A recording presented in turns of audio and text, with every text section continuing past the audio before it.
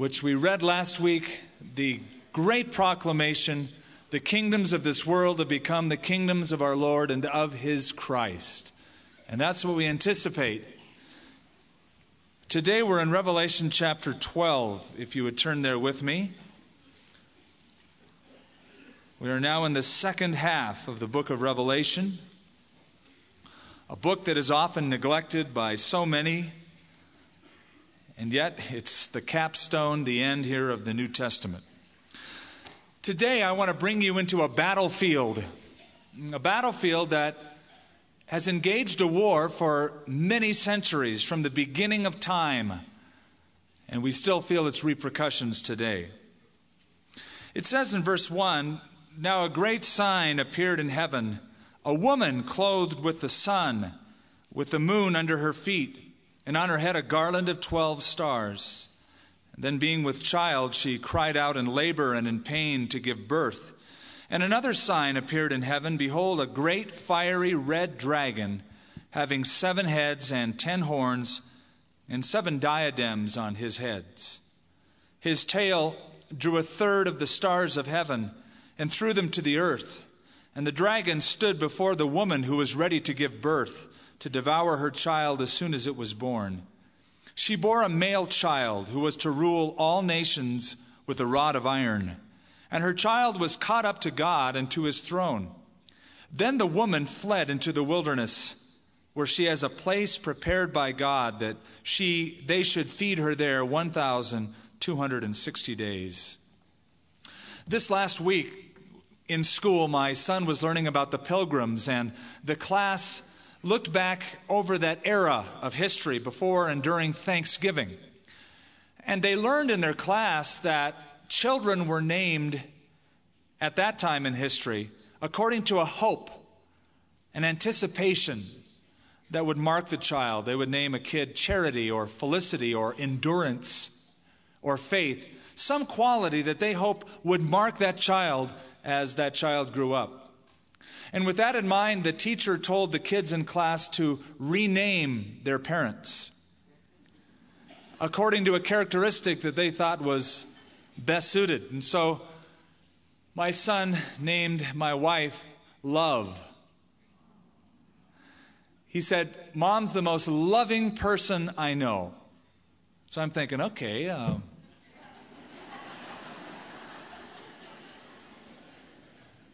what is he going to name me? He said, "I named Dad Kid." Because he's just a big kid. And he goes, "Dad, I hope you always stay a big kid." Today we read about a panorama of spiritual warfare that takes us back from the beginning of time all the way up through the Great Tribulation period. The characters are familiar, but they have been renamed. They've been renamed according to their characteristics of personality. And we're going to introduce you to 7 of them in the coming weeks. We're going to read of 3 of them today.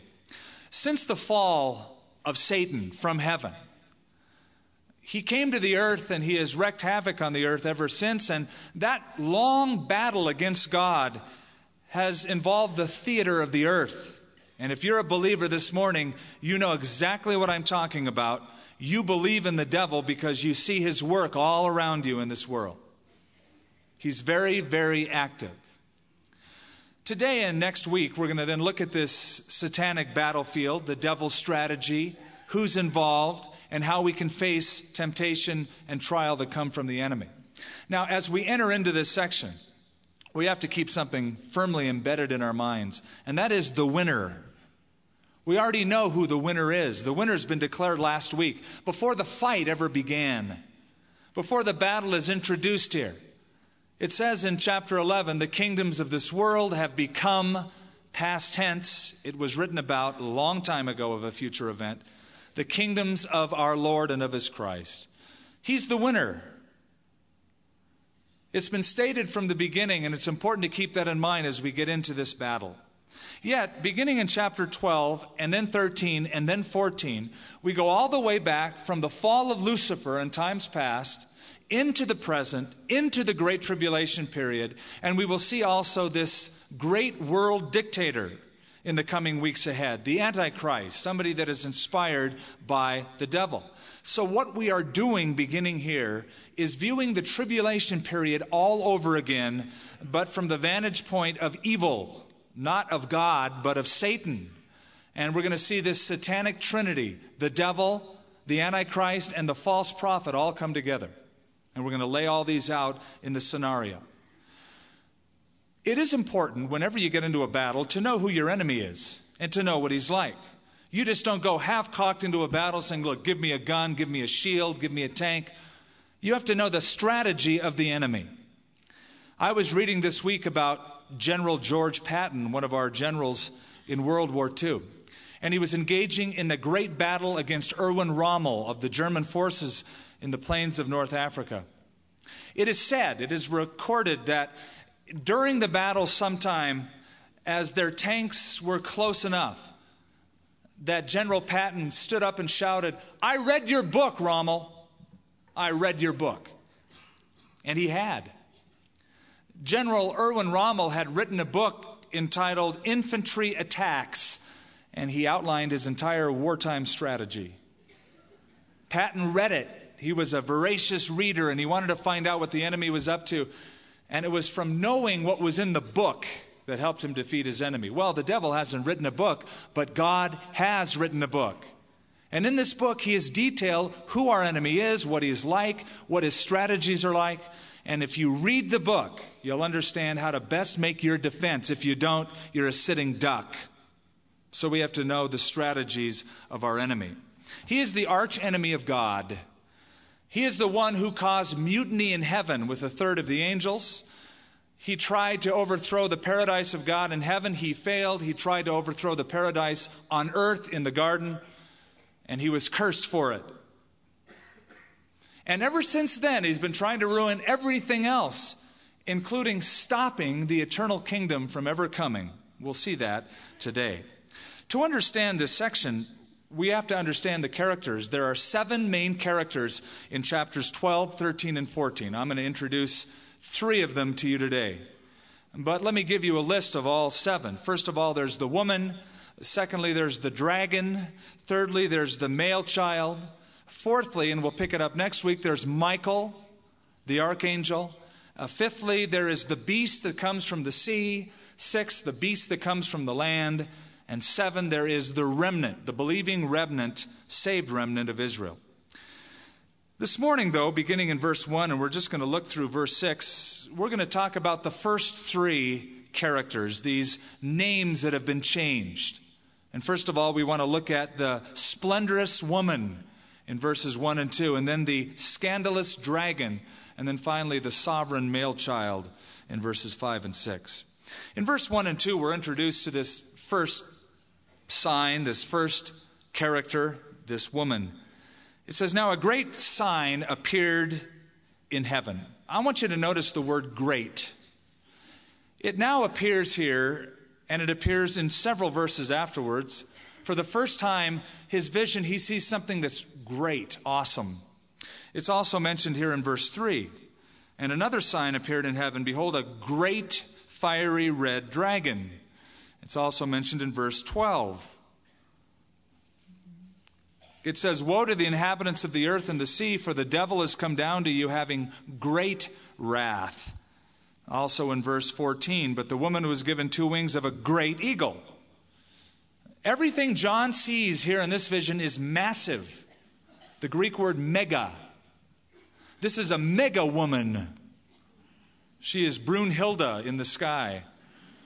This is mega wrath. This is a mega dragon. These things are massive. They're bigger than life. It's great. It fills his vision as he sees it. It says it's a great sign. I want you to mark that too. Now, this woman is not a literal woman. She is a sign. She's not of flesh and blood with hair and fingernails and eyelashes. This is a sign. The Greek word semeion. A sign is a symbol that points to the reality. If I'm driving west and I drive through Arizona and I see a sign that says California 10 miles, I don't jump on the sign and say, I'm in California. That's simply a sign of something up ahead, of a reality. This great woman was a sign that he saw, which points to a very important thing about interpreting the Bible. The Bible, even Revelation, is to be taken literally unless it is stated as symbolic or a sign. And so this isn't a literal woman, as we've seen literal things happen before in tribulation. This is a sign that he sees appear in heaven. By the way, there are 4 symbolic women in Revelation. It's important that we know who they are. We've read about one of them already. In the 2nd chapter, her name was Jezebel, and she represents paganism. Then we're going to read about in chapter 17 the scarlet woman, who's called a whore, a harlot, and she represents apostate religion in the end times, a final coming together of world religion. Thirdly, we read about in Revelation 19:7 the wife of the Lamb. And who's that? It's the church. It's the bride that's turned to the wife in Revelation 19. And here we come to a woman that represents something else, not the church. I have been amused, actually, trying to read on who this woman is, what different interpretations of this. There is one solid interpretation. I'll give that to you in a moment. But in looking back, Christian Science has said that the woman is Mary Baker Eddy, the founder of Christian Science. Which it's really, to me, Christian Science is an oxymoron. It's neither Christian nor is it science, but it's called that. But they said that this is Mary Baker Eddy, and the child is Christian Science. And it's the scriptures that she gave, Science and Health. The dragon, they say, is the mortal mind trying to destroy the scriptures written in Health and Science by Mary Baker Eddy. That's one interpretation. Another interpretation by the Roman Catholic Church is this is the Virgin Mary. And one of the Spanish artists, Murillo, has painted the Virgin Mary ascended into heaven with a crown of stars and the moon and the sun under her feet in several different depictions. Some Protestants have said, no, this is the church. This is the church. This is the mother church. Well, that's not true, because never in the scripture does the church, is she called a woman or is she called a wife? If she's spoken about in female terms, it's always a bride. She becomes a wife only in Revelation 19 at the marriage supper of the Lamb. But this is not the church. And besides that, the church never brought forth Christ. Christ brought forth the church. I don't contend that this is the church, but this is none other than the nation of Israel, depicted with the sun and the moon and the 12 stars. Now, what gives me the liberty to make that interpretation? Simply this: there's only one other time it's mentioned in the Bible, and it's depicted as the nation of Israel. And whenever we interpret the scripture, we have to interpret it with other scripture. And fortunately, all of the signs written about in Revelation, their unlocking is found in the Old Testament. And if you were a student of the Old Testament, you would immediately think back to Genesis 37 when you would read this. A kid by the name of Joseph had a couple of dreams. Now, Joseph was sort of naive because he had a dream his brothers didn't like, but he kept telling it to him. First dream he had is that there were these sheaves of wheat, and there were 12 of them, and all 11 of the sheaves, his brother's sheaves, bowed down to him. And he told it to him. He said, hey, listen, I had a dream last night. All of your sheaves bowed down to me. And they didn't get excited about that. They said, what, are we thinking we're going to bow down to you, punk? Well, that's not in there, but I'm sure they thought that. It's the Skip version. And he goes, oh, wait, I had another dream last night. I dreamt of the sun and the moon and the 12 stars and the 11 stars, and the sun and the moon all bowed down to my star. His father heard that one, and he piped up and he said these words: shall your mother and I and your brothers indeed come to bow down to the earth before you? So his dad, Jacob, interprets the dream as the 12 sons that became the 12 tribes and the mother and father of those 12 tribes. Jacob, Rachel, and the 12 sons. This then is a vision of Israel, this great woman. You say, wait a minute, Israel depicted as a woman? All over the Bible she's called a woman. She's called the wife of God. She's called an unfaithful wife. God even says, I'll divorce you because you've been unfaithful to me. She's called a woman throughout the Old Testament. Well, we're not surprised, are we, to find Israel as sort of at the center stage of redemptive history? After all, God promised a messianic kingdom to the nation of Israel. God made them his chosen people. And because they've been God's chosen people, they've become God's hassled people throughout generations of time. Here's a woman, she's in pain. She's in travail. Even as Jeremiah called the time of tribulation, the time of Jacob's trouble. And Daniel was given the vision, the 70 weeks of Daniel, which refer to thy holy people and to the city of Jerusalem. So it revolves redemptive history around the Jews, God's chosen people. Whether you like it or not, the Jews are an amazing group of people. They occupy 0.1% of the earth's population. It's not much. Yet 25 to 30% of all Nobel Prizes are held by them. And 30% of awards given in music, science, and literature belong to them. A couple examples. The Wassermann test for syphilis digitalis was discovered by Dr. Nusslein, a Jewish doctor. Chlorohydrate for convulsions, discovered by another one, Dr. Liefrich. Streptomycin was discovered by Dr. Abraham Waxman. The polio pill by Dr. A. Sabin. And the polio vaccine by Jonas Stock. Why the Jew? Why did God choose this woman, this nation? And there's been a lot of conjecture about that. It's not because they're bigger than everybody else, 0.1% of the world. God said in Deuteronomy 7, the Lord set his love upon you. He did not set his love upon you, nor did he choose you because you were more in number than any people, for you were the fewest, but because the Lord loved you. I like that. God, why did you love us? Because I love you. That's it. You have nothing in yourself that attracts me to you. I've just chosen this nation to demonstrate my grace, to bring forth the Holy Scriptures, the promises, the covenants, and eventually the Messiah. When Queen Victoria ascended the throne, she asked her prime minister, show me one thing that proves that the Scripture is valid. He said, the Jew, madam, the Jew. They have survived according to God's promises, unlike any nation on the face of the earth. In verse 2, this woman is pregnant. That's why I contend that she's not the church, because if she's the church, she has a problem being pregnant in heaven. This here is Israel giving birth to a child. The male child is introduced in verse 5. Israel is seen as a mother. And what was the hope of every Jewish mother? To have a child. Which child?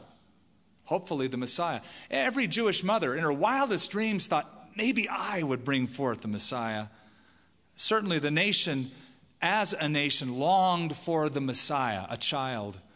That's why Isaiah said, unto us a child is born. Unto us a son is given. When Simeon received Jesus in the temple at his dedication, he looked at him and he said, this child is destined for the fall and the rising of many in Israel, and a sign which will be spoken against. Here she is in labor and pain to be delivered, to deliver a child. Now let's go to verse 3 and see this dragon that comes on the scene. The woman stands before John in his vision, and we come to this scandalous dragon. Another sign appeared in heaven. Behold, a great fiery red dragon, having 7 heads and 10 horns and 7 diadems on his heads.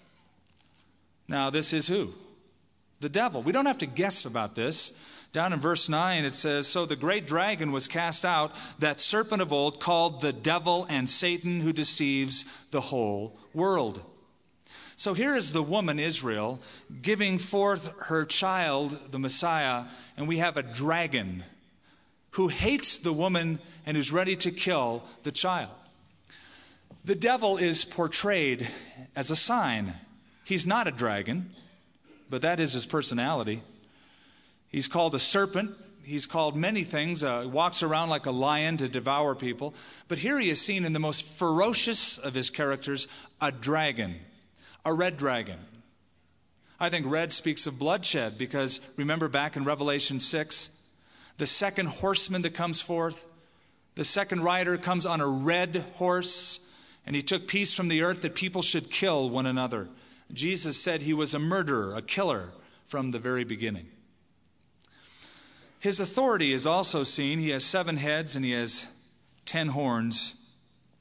Now 7 heads, 7 being a number of completeness, totality, it could be that it speaks of his comprehensive intelligence. He's no idiot. Every now and then I'll hear in some church services, not ours, but I'll hear in some, where somebody will stand up and shout at the devil, "You dummy," and they'll start calling him names like he's an idiot. He has great comprehensive intelligence. He's been studying humanity for centuries. And the Bible says even the archangel dared not bring a railing accusation against him, but rather said, "The Lord rebuke you." He has 7 heads. I think he has an IQ that runs off the chart. He's clever in his disguises, but he's seen here as he is for being a dragon. We see also that he has 10 horns. That represents strength. The animal's strength is in his horn. The crowns represent kingdoms. We'll read about that later on in chapter 13, chapter 17. They're called kingdoms. Clearly, this intelligent dragon has a kingdom. And his kingdom is this earth. He's called the God of this world. He's called the prince of the power of this air. He rules with the power centers on earth. And I would say that the devil is getting more mainstream these days. 20, 30 years ago, if you mentioned Satan worship to somebody, that was relegated to the backwoods. It was never publicized. There are registered churches of Satan all over the place. In fact, the New York Times tells us that there's over 8 million witches that are registered in the world today. 8 million witches. And so it's becoming mainstream. And yet, I think Satan is more dangerous in his disguises. He doesn't come on like a dragon. He doesn't go with horns and red pitchfork. That's his characteristic in the sign. But Paul says he disguises himself as a what? Angel of light. That's where he's more dangerous. He holds out a temptation. He holds out something to us and says, "Look, this is good. This is okay. Take it." And we might think that it's harmless, but peel off the disguise and see what's underneath. 2 Corinthians 11, he disguises himself as an angel of light. I was reading about what polar bears do to allure their prey whenever they want to eat. Polar bears eat seals, seals eat fish. Polar bears know this. They study the seals, and they notice that out on those frozen lakes in the tundra, the seals will gouge out a little hole, and when the fish comes scratching by, that seal will go down and nab it. What the polar bear will do is take a deep breath and go underneath the ice and scratch with his paw around that hole. And so the seal thinks, "Great, I've got lunch." And he goes down and discovers he's the main course. It's all a trick. It's an entrapment. And Satan is just like that. He is the great red dragon wanting to destroy, and at the end times more so, but he disguises himself as an angel of light. Then it says concerning him about his hatred, "And the dragon stood before the woman who was ready to give birth to devour her child as soon as it was born." The dragon, Satan, hates the woman Israel because of this child. And in Satan's mind, if I can destroy this nation, I can destroy the plan of God. I can make God a liar and his kingdom can never come. For God has always said in his word, it must be incorporated in this nation called Israel. So if I can wipe out these people, I can outsmart God and overturn his plan. I want to quickly kind of go back in a thumbnail sketch looking at the panorama of spiritual warfare this morning throughout the ages. It really is in verse 4. It's a sum-up statement. His tail drew a third of the stars of heaven. This is when Satan fell from heaven and brought a third of the angelic beings with him to the earth. And that's not always good because we live here and we're involved in it. And the dragon stood before the woman who was ready to give birth. This verse then takes us into eternity past and shows us what happened in heaven. It gives us a glimpse. We have to take other scriptures and put it together. You know, a lot of people will ask, well, why did God create this meathead? He's so wicked. He's so deceptive. He's so malevolent. Why did God make such a wicked being? Answer, God didn't make such a wicked being. God created a beautiful being with a free will. And he chose against God, and he probably conned a third of the others to go in with him. And he's been trying that scheme ever since, even on the earth. There are a couple of passages. Ezekiel 28 is one of them, where it says, God tells this being, your heart was lifted up because of your beauty. You have corrupted your wisdom by reason of your brightness, and I will cast you to the ground. Another key passage is in Isaiah chapter 14, where concerning the devil, God says, for you said in your heart, I will ascend into heaven. I will exalt my throne above the stars of God. I will ascend above the heights of the clouds. I will be like the Most High. You see, this devil, this spiritual being, was not satisfied to worship God. He wanted to be worshiped. He was like the ultimate temper tantrumed kid. He wanted to be the center of attention. And since Jesus said he is a liar and the father of all lies, he probably lied to the angels and said, look, come with me. Invest early in this thing, and I'll give you a position. And he probably convinced them that if they fell from God's favor and went in this rebellion, that he would give them power and authority and they would rule. Well, a third of them did, and they were lied to. They fell from heaven and they came to the earth. Just as Satan came to the earth himself and lied to Eve in the garden, hey, take this fruit. God didn't say it's bad. God said really this, but go ahead. He lied to Eve, and that's what the devil does to this day. He lies to you. He holds something out and says, look, take this. God's trying to keep this from you. He's trying to keep this relationship from you. He doesn't love you. If he loved you, he'd let you have it. Please take it. Indulge. It'll feel good. You can say you're sorry later. He is a big liar, and sin is a deception. You know why it's a deception? It promises, but it never delivers. It promises fulfillment. The devil promises life, but death is behind it. Behind the angel of light is that dragon ready to kill you. We have friends who love to go whitewater rafting. I've always wanted to do it. One of these days I'll get enough guts to go out and do it.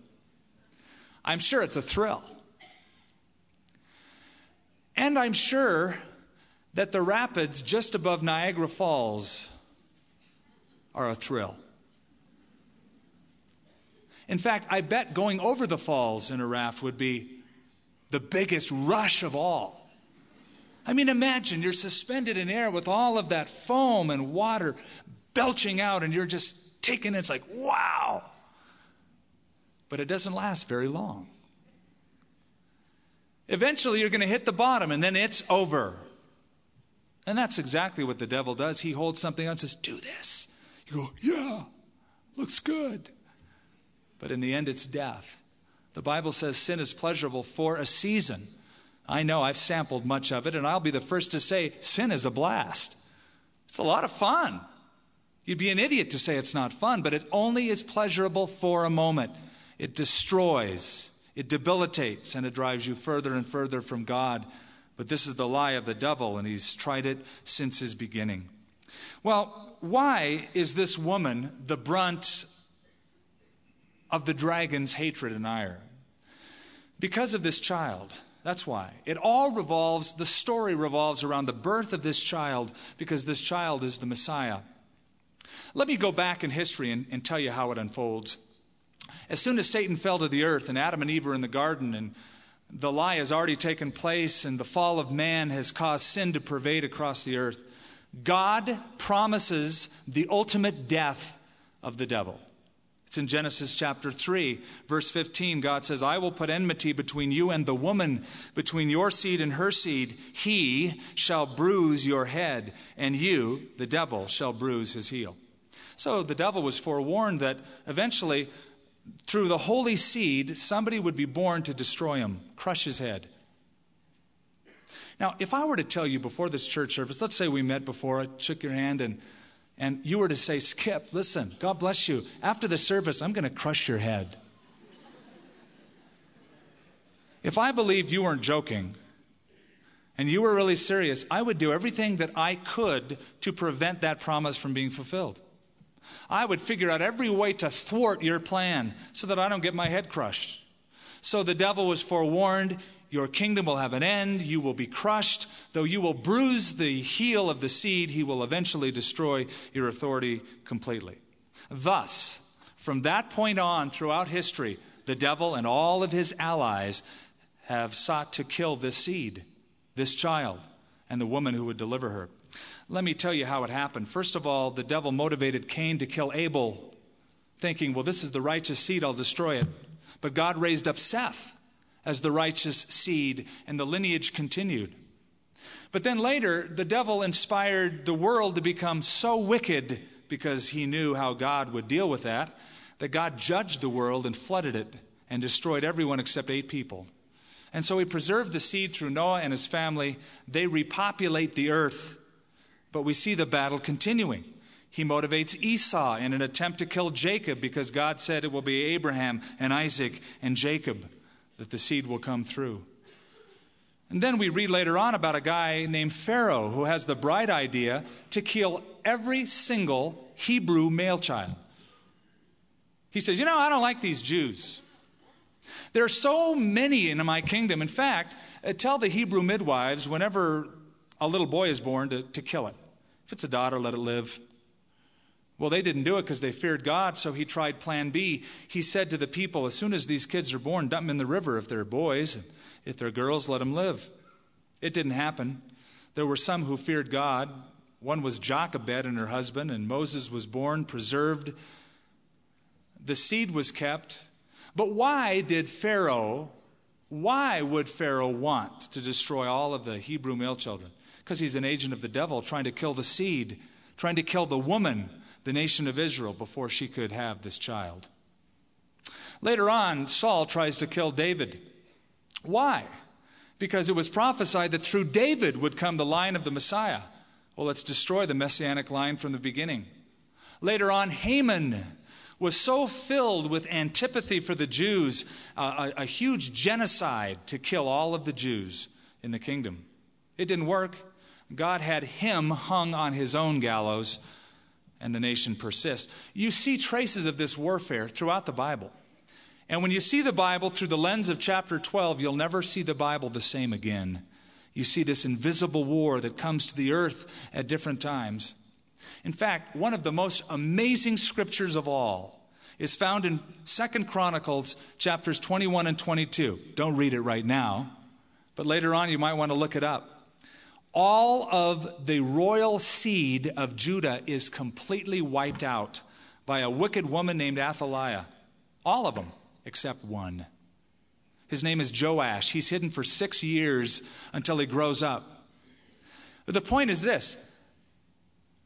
One child away from extinction. All messianic hope was one baby away from complete obliteration. But God preserved the seed. So the dragon trying to kill the woman before the seed could come, but the seed was born. And as soon as the seed is born, his attempt was then to kill the child. And so we have a guy by the name of Herod who tells these wise men, hey, tell me where the baby is. I want to worship him too. Yeah, right, creep. He wanted to kill him because he was another king, he thought. When the wise men left, being wise, and didn't go back to him, and Joseph and Mary went to Egypt with the baby Jesus, Herod was so filled with rage, he said, every male child 2 years and under, kill in Bethlehem and the surrounding regions. I want to cover all my bases. Why? Because he's an agent of Satan to kill the child, the seed that would come. Later on, Jesus stands in the synagogue in Nazareth and says, I have fulfilled these scriptures. I am your Messiah. They dragged him outside. They wanted to throw him over a cliff. But it says he passed through the midst of them. Then there was the time when Satan tempted Jesus. And Satan said, hey, tell you what, why don't you just jump off this building right here? And don't worry, because the Bible says that God will give his angels charge over you. They'll catch you. I think the devil wanted him to jump in hopes that he would die, that the child would be killed, that the promise of the head crushing couldn't be fulfilled. He was always there to kill the woman and then to kill the child from the very beginning. But it says here in verse 5, she bore a male child who was to rule all the nations with a rod of iron, and her child was caught up to God and to the throne. Now, after all of that failure, he failed in corrupting heaven. He was cast out, and a third with him. He corrupted the earth with sin, but he tried to kill the seed that would crush him. All of that failure, he still persists in afflicting the woman Israel. Because God promised that in the end, he will use Israel to reign from. He will reign geographically from Mount Zion in Jerusalem and will fulfill all of the promises made to Abraham, Isaac, Jacob, and the 12 tribes. So now the plan is destroy any remnant of the seed so that a kingdom can't even come. I'll just destroy anyone who would receive or inherit the kingdom in the future. And so we see remnants of that through history. In England, over 1,000 years ago, every Jew was banished from the borders. In 1350, Jews were blamed for the Black Plague in Europe. Half of the Jews in Europe were exterminated. In 1492, when Columbus sailed the ocean blue, what was going on in Spain? They were ousting Jews from their borders. They drove them out of the nation. In the Roman Catholic Inquisition, they slaughtered the Jews in the name of Jesus Christ. They killed so many they couldn't even keep track of how many they killed. And then there was Adolf Hitler, who killed over 6 million of them in the ovens of Germany. And now today, the Arab nations look for any provocation at all. Oh, there's a tunnel being built. Well, let's just kill people then. Why? Because you've got a nation of 4 million people surrounded by 100 million enemies, and they still exist by the hand of God. Here's the point. Point A, whatever God loves, Satan hates. That's it. If it's chosen by God, it's going to have the devil and his attack all over it. Secondly, anti-Semitism is different than prejudice. It is born in the pit of hell like nothing else, because it involves something against God and what he loves and what God plans.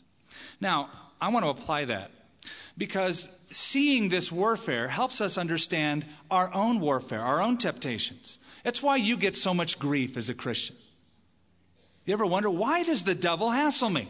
Come on, figure it out. Because God loves you. You're Jesus Christ. You belong to him. He purchased you with his blood. Do you think that when you say, I'm going to follow Jesus, that hell's going to give you a standing ovation? Yeah, good choice. They're going to go, oh, really? The devil will do everything he can to keep you from Jesus Christ. And if you say, forget the devil, I love Jesus Christ, he will do everything he can once you're a Christian to keep you impotent. Not to evangelize, not to be fruitful, just to veg out. It's all the plan of the devil against us. I was reading about a 16-foot shark that attacked a boat in Japan. Now, coming from a surfing background, the word shark, it's not a good word. A 16-foot shark left his teeth, 3 or 4 of them, in the hull of the ship, and 30 slashes all over it. This boat was manned by a 71-year-old fisherman who was fishing all by himself off the coast of Japan. His name was Yoshiaki Ueda. He said, I thought I was going to die. I was sure of this shark because he kept coming back. So I just kept poking him as much as I can in the nose, and he finally went away. When was it that Yoshiaki had problems with the shark? Only when he was fishing. When is it that we have problems with the dragon? Only when we're fishing. Fishers of men, trying to bring men and women to Christ, trying to serve Jesus, to be involved in his kingdom. He will attack those who love God and who want to serve him. Now let's quickly close with the third character found here, the sovereign child, the male child, Jesus Christ. She bore a male child who was to rule all of the nations with a rod of iron, and her child was caught up to God and to his throne. So we have the birth, the incarnation. We have ruling the nations with a rod of iron, which will come later on. It's sort of out of chronological order. And we have the ascension of Jesus into heaven, caught up to God in his throne. Then the woman fled into the wilderness, where she has a place prepared by God that they should feed her there 1,260 days, or 3.5 years, the last part of the tribulation period. Now, a child is born. The child is Jesus Christ. It couldn't be any clearer from the description. This is exactly how Isaiah saw it. Unto us a child is born, unto us a son is given. The government shall be upon his shoulders. His reign shall never end. He will order it with justice and equity from this time forth, even forevermore. He rules ultimately. This child grows up as the King of Kings. So Satan couldn't stop him from being born. Satan couldn't stop him from accomplishing his redemption on the cross. Satan couldn't stop him from rising from the dead and ascending into heaven. And Satan will not be able to stop his rule over all the earth. That's good news. In the midst of all of the temptation that you face, the discouragement that comes your way, the voices that say, give up. Give up. It's not going to get any better. God doesn't love you. Read the end of the book. Satan is a defeated foe. You say, oh, but you don't know about my temptations in life. And besides that, it's not just the devil. It says 1/3 of them fell. 1/3 of the angels are on his side, these demons. That's got to be a lot. Probably we couldn't even number them all. But don't forget, 2/3 didn't. 1/3 fell, but there's 2/3 of the good guys left, which means Satan is way outnumbered 2-1. Why do we always focus on the 1/3, the demons, the devil? You've got God on your side. Greater is he that is in you than he that is in this world. Yes, you will be attacked. Just like this woman will be attacked, and we'll read more about it next time as the midpoint of the tribulation, the abomination of desolation takes place in the temple of Jerusalem. The Jews have to flee out of Jerusalem, as Jesus predicted in Matthew 24, but God protects them for 3.5 years out in the wilderness. But you and I are involved in this battle. We wrestle not against flesh and blood, but principalities and powers. And I'm sure you're nodding your head, meaning, yes, I get hassled by these demons in many, many areas of my life. A few things as we close. Number one, know your enemy. Read this book over and over and over again. Not just select little phrases, but know the scheme of Scripture. Because as you do, you know your enemy, you know the strategies, you know what he tries and what you can do to avoid and to win in temptation. Number two, see past the disguises. When an allurement comes and he whispers, do this, take a shortcut, be fulfilled over here. See the dragon behind the angel of light. And number three, pray. Pray. Let prayer be one of your greatest defensive and offensive weapons. Remember when Jesus came to Peter and said, Peter, listen, the devil's been asking for you lately. He'd like to sift you like wheat. I'm sure he was sweating bullets at that point. Then Jesus said, but I've prayed for you. He's out for you, Peter. He wants to just wipe you out, but I have been praying for you. Therein lies your defense. Who? Jesus Christ. I love how Martin Luther put it. In one of his songs, after being hassled by the devil, he wrote, and though this world with devils filled should threaten to undo us, we will not fear, for God has willed his truth to triumph through us. The prince of darkness grim, we tremble not for him. His rage we can endure, for lo, his doom is sure. One little word shall fell him. Jesus will come and turn to Satan and go, and it's over.